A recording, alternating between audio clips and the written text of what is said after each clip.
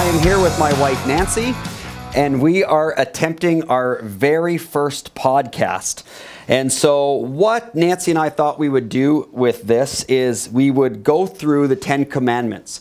The Ten Commandments are one of these foundational aspects of the Christian faith, and we thought we'd try 10 podcasts where we talk through each commandment by looking at what a different theologian or philosopher of either the Christian or Jewish tradition has to say about it. So on the email that you're going to be getting, and also on the website that with these podcasts, you are going to see where you can link and you can get the actual article that we're discussing. So if you'd like to read the article yourself, either before or after you hear the discussion, you are more than welcome to do that. The other thing I want to mention right up front is that Nancy and I have read this article, but we purposely did not have any discussion about it before we are going live right now with the podcast, because we want this to be very organic and to be very spontaneous and have the discussion just be kind of off the cuff, kind of like the average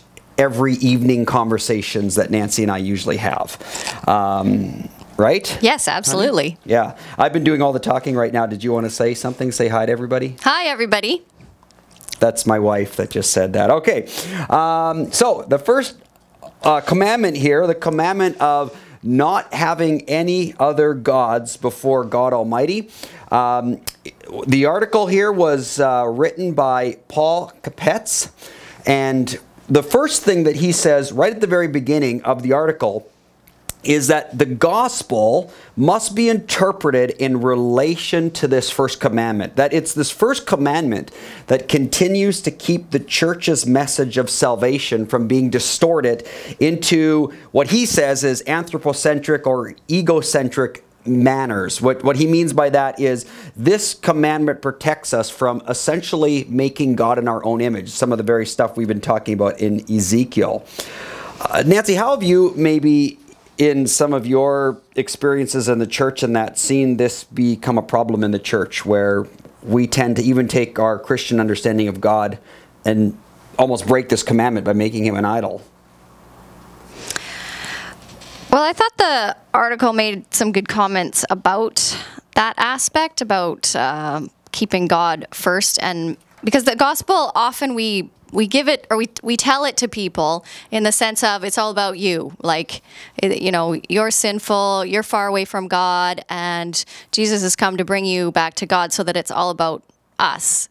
Mm-hmm. And he makes a good point about that the gospel is about fixing our relationship with God so that we then can be in relationship with him where we should be, in relation to him, not like that it's all about us, so that then we can serve him. Yeah, he actually later on in the article even talks about that. He says the strong emphasis upon salvation, this is on page 189, where he says the strong emphasis on salvation can even distort the gospel. Right, exactly. If we see God only as a savior or redeemer, it all becomes about us.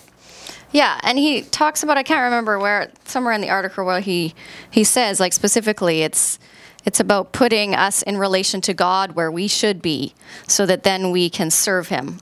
Yeah, so even if they're right ideas about God, like he's a savior and a redeemer, he mentions these one-sided concepts or images of God can be idolatrous. Yeah. And that we also have to remember that he's also creator, sustainer, and governor and all of that as well. So I agree. I think sometimes the way that we approach even telling people about God, about Jesus, can become almost self-serving, like Jesus is going to solve all your problems. He's the one that rescues you from your sin and all of these things. And if that part is overemphasized to the neglect of the other, it's no wonder. I think a lot of people, as they go on in their Christian journey, sometimes they get very disillusioned because some of those promises don't seem to come true when real struggles come. Yeah, that's true. That's a good point. Have you sensed any of that in your own maybe experience when you've seen some of those ideas about God kind of fall apart or be shattered? Yeah, for sure. I mean, even with my dad, he was somewhat like that. I think he prayed the sinner's prayer like many times because he kept thinking it would fix everything. And then he even made comments like, well, it doesn't work. So, it was almost like, well, as soon as I ask Jesus to become part of my life, then everything should be better. Like, I don't know, I should feel better. I should be able to be perfect. I should be able to act better. And obviously that didn't happen. And I think he just then thought the gospel doesn't work, that Jesus doesn't work. Because that's how it was. I don't know. I don't want to blame anybody for how they portrayed Jesus to him, but that's how he took it anyways, that it should be this fix thing. Should fix me, should make me perfect, should make everything right between me and God. And therefore, like, I guess I shouldn't sin anymore. I shouldn't have bad thoughts anymore. I should be able to live perfectly and act perfectly. And his idea was, this doesn't work. But so, I think the point of the gospel being, it should be more about God and how we are in relation to God, and understanding that, a relationship with God and being a Christian means that we then look at the world differently. Our whole worldview is based around understanding how God looks at the world, not just about what God can do for me, I guess, and how he can fix everything. And yeah, this writer even seems to indicate that even the point that this commandment is placed first before all the other commandments is even significant. That in some ways, even all the other commandments need to be interpreted in light of this. This sets up everything.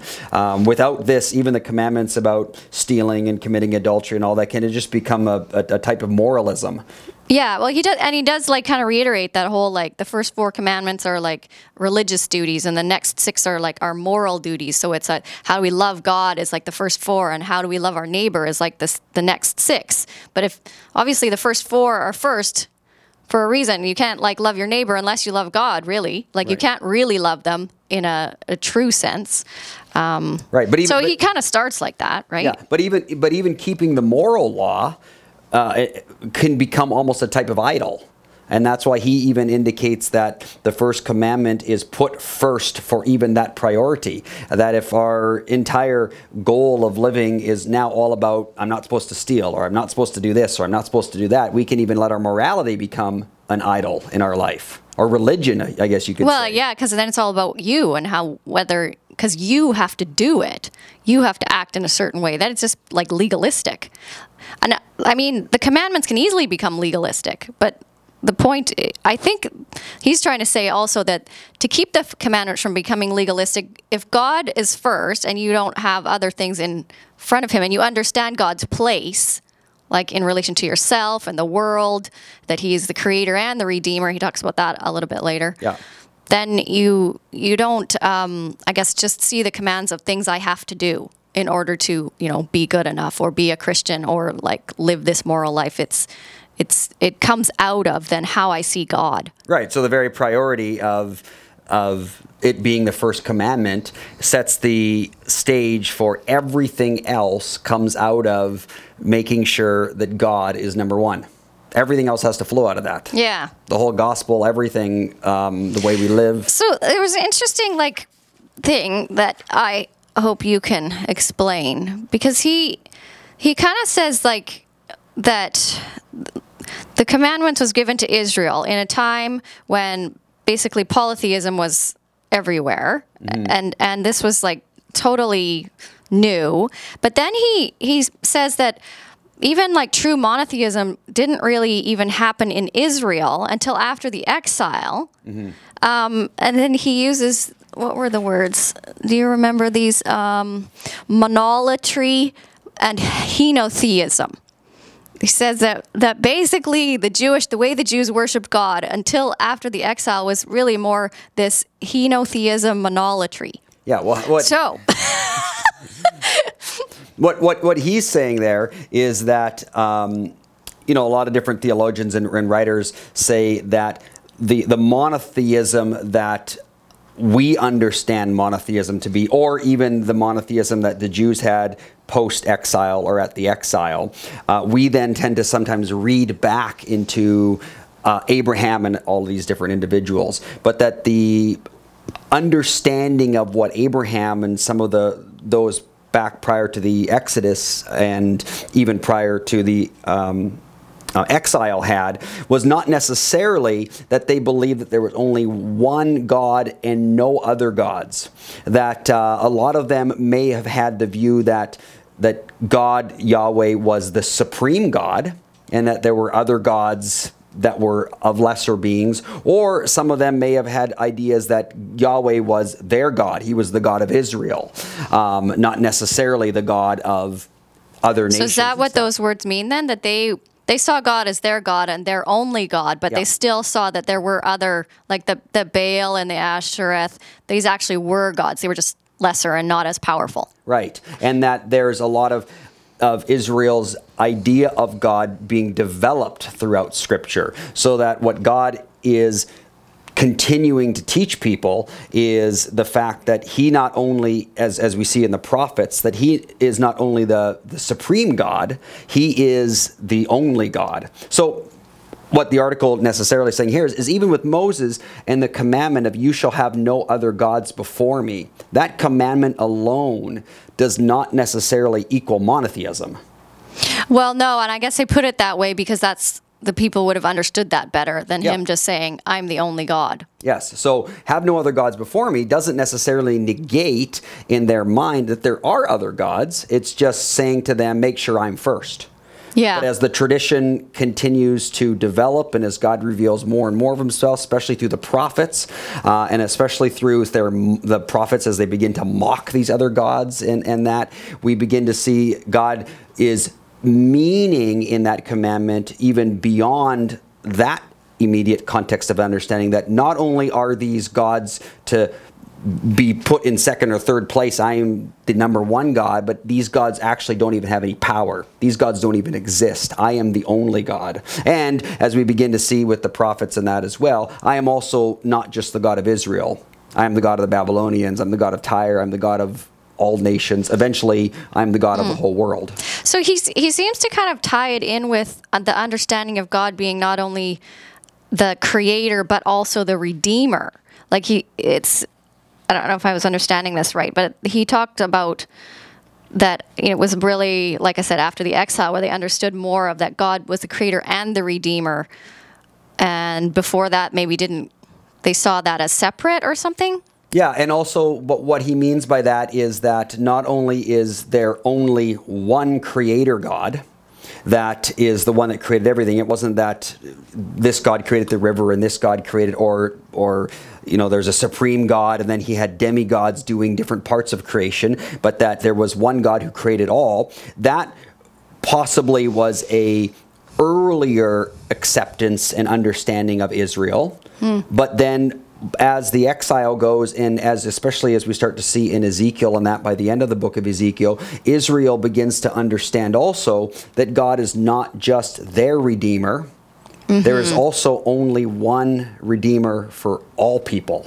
So it's not just that now God is the redeemer of Israel, but Baal maybe could be the one who redeems or fights for the Babylonians or other nations, and that they are now beginning to understand that no, not only is there only one creator God, but there's also only one redeemer God for all people of all nations. Yeah, what's interesting though is that I was thinking about this in regards to like their ideas of Messiah, because really it's only after Jesus that you could have a true understanding of God being the creator and the redeemer. Right. Because even before Jesus, they understood that there's going to be a Messiah who's going to come and redeem us. And I suppose in some ways they could have seen that as like almost like that could be like a separate God, although I think they saw it like a prophet, right?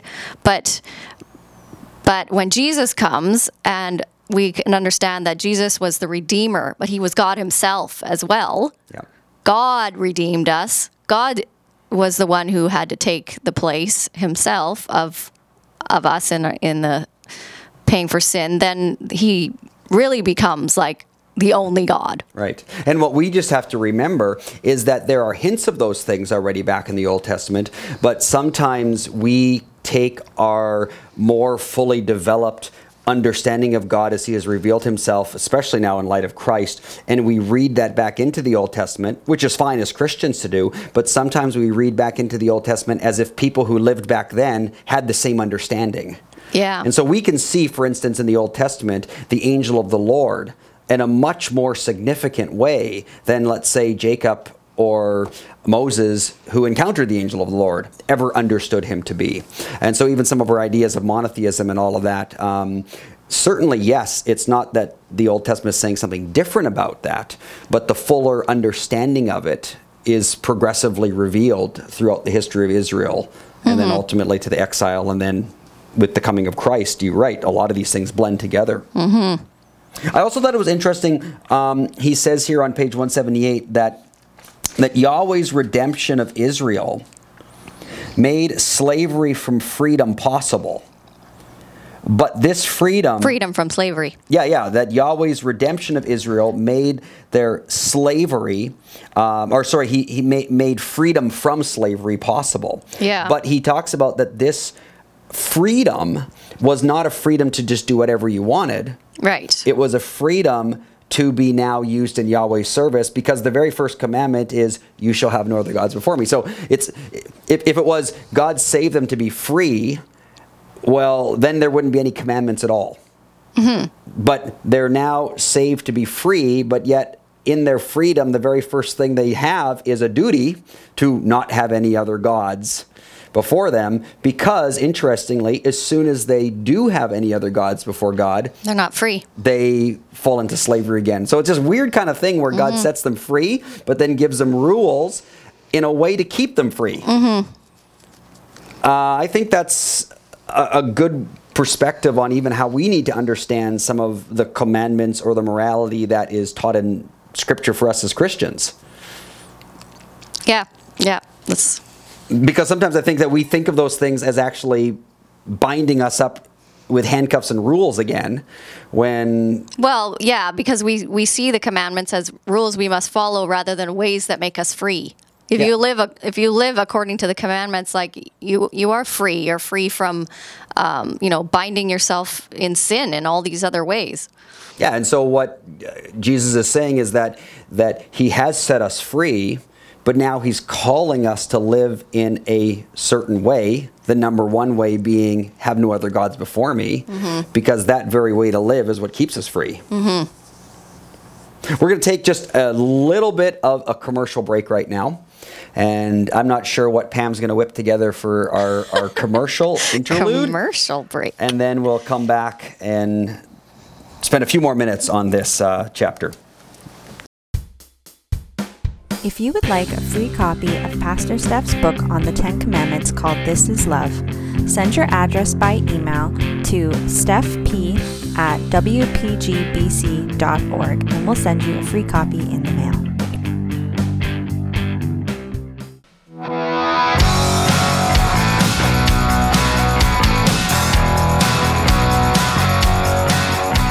Welcome back to our podcast. We're just finishing off our discussion on the first commandment. You shall have no other gods before me. And just the second half of the article that we're discussing, he talks about how the real issue today isn't necessarily the conflict between one religion and another, or even religion and secularism, but it's the conflict between polytheism and monotheism in our own lives. He talks about the gods, therefore, that are not necessarily supernatural beings, but they're value centers, objects of devotion. I think we can all think of, okay, in our own lives, what are our value centers and our objects of devotion? Is God really the only one? Yeah, he has this great quote here by Reinhold Niebuhr, who says that for many Christians, even though we are monotheists, at least we believe in a monotheistic way of thinking about the world, and that he says that in fact we are actually practical polytheists. And so though we believe in monotheism, we practice polytheism, because he goes on here to say that sometimes we live for Jesus, sometimes we live for country, and sometimes we live for Yale. Yeah, it's kind of that whole like for God and country. Like really that goes against first commandment. Our whole life should be for God. Yeah, and how easy it is for us to take even good things like our marriage or our children, or maybe even the different things that we are involved in, maybe even good causes that we're involved in with different charities and that. But these things can actually be like other gods in our life that can compete for first place. Yeah, I think he kind of talks about those as what's your center of value, right? So you can do all those other things, but if God isn't the center, if he isn't the one ahead of all the rest, yeah, then they just become like duties, or they become gods to take the place of him because they're more important. Yeah. So how do we, I guess, push against that? How do we continue to, because there's so many competing things. I mean, there's school, there's sports, lots of parents feel like their lives are just running completely harried in so many different directions. In some ways, you could say that they are chasing after all of the gods in their polytheistic system. Yeah, true. But it is important to remember that all the things God creates do have value, that these things still have value, but they shouldn't usurp, I guess. Or it also is about motives and how we spend our time. Like, do we love our neighbor because we're trying to, I don't know, just look good in the neighborhood? Or do you love your neighbor because you first love God, and because God loves people, then I love people too? So it also comes down to motives and how we live. So what would you say, though, that even looks like? Yeah. Well, I don't know that you can necessarily go by what it looks like. It's a motive. It's like the motivation of what's in your heart. So the message of the Bible is about God sees the heart. God doesn't necessarily look at your outward. You can, like he says so many times, you can go through all your, religious rites, but they have no meaning if your heart's not in the right place. So it's not necessarily just if I wake up every morning an extra 2 hours and just spend 2 hours in prayer before I get into everything else, that means I'm keeping the first commandment. Yeah. Yes, not necessarily. Well, and this is the weird thing about all this that we have to be so careful of, because waking up every single morning and praying for 2 hours can actually become more important than God. And then once again, I'm actually breaking the first commandment by doing that. He kind of talks about that when he says, like, we can claim to possess an orthodox tradition where that becomes our God. I guess he's referring more to like the Orthodox Church, or an infallible pope like the Catholic Church, or for us, an inerrant scripture that becomes our God. Right. And that's why I think he's so profoundly right in this chapter where he says that first commandment of keeping God in first place is actually foundational for everything else, because even our religiousness can so easily take place of God himself. But I think that a really important point too is not just about like how you live your life. Like, so are you chasing after, are you too busy doing other things and have no time for God, or are your motivations wrong? But it's also just about like, how do you see God? Because if we see God in a false way, then we're not putting him as number one. Mm-hmm. Like, so if you're misunderstanding God, if you're, I don't know, what are some ways you might misunderstand? Like, you just put him in a different... expecting him to always act in certain ways that you want him to work in. Yeah. Or I guess even, like seeing scripture as like the be all and end all, where really the scriptures are supposed to point you to God, not like be the thing you worship. Mm-hmm. Yeah. Something like that. That's, I think that whole idea then, what you got back to earlier, is that this comes down to our values and to our center, and to, it's not necessarily even in regards to you got to do more of this or do less of that, but it's the center out of which and why you are doing everything that you're doing. This commandment kind of centers everything. Mm-hmm. He also sort of mentions that Jesus was like the perfect example of the loving God, loving neighbor balance, mm-hmm. and putting this. Well, of course, Jesus was the perfect example. Well, of course he was, but I mean, exactly. Like, it's just good to remember that, because when you read about Jesus and how he lived and how he related to people and the time he took to spend with God, but then he also, like, sometimes, exhausted himself just serving people, mm-hmm. then Well, good. Good reminder, I guess, of how it's lived out. Well, I hope this little discussion. Bethany, I do want to end because I really liked how he ended this article. He says he wants to translate the 10 Commandments into contemporary idiom. Did you like how he put this? Yeah, it was good. So he's like, the first one: do not have more than a single ultimate allegiance. Do not give ultimate loyalty to any earthly reality. Do not use the power of religion to harm others. What's that one referring to? That one there? Yeah. Not taking the Lord's name in vain. Ah, see? Mm-hmm. Do not treat with contempt the times set aside for rest. Right? Don't keep the Sabbath holy. Do not treat with contempt members of the family. So the honoring your father and mother. Do not do violence against fellow human beings. I like how it just encompasses the whole do not murder and Jesus's thing about do not hate. Do not violate the commitment of sexual love. Do not claim the life or goods of others. Stealing. Do not damage others through misuse of human speech. Do not lust after the life or goods of others. There are just very contemporary ways to understand some of those commandments, but sometimes we just pinpoint, do not steal. Oh, that's just about this, but they kind of broaden it. Mm-hmm. Well, Bethany, this is our first podcast. Next, we're going to do these every 2 weeks, and so you'll get the next one in 2 weeks, where we are going to discuss the second commandment.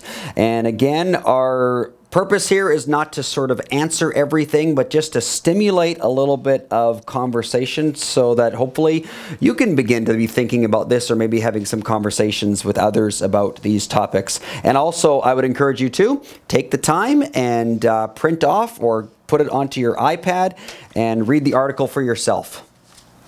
We'll see you later. Goodbye.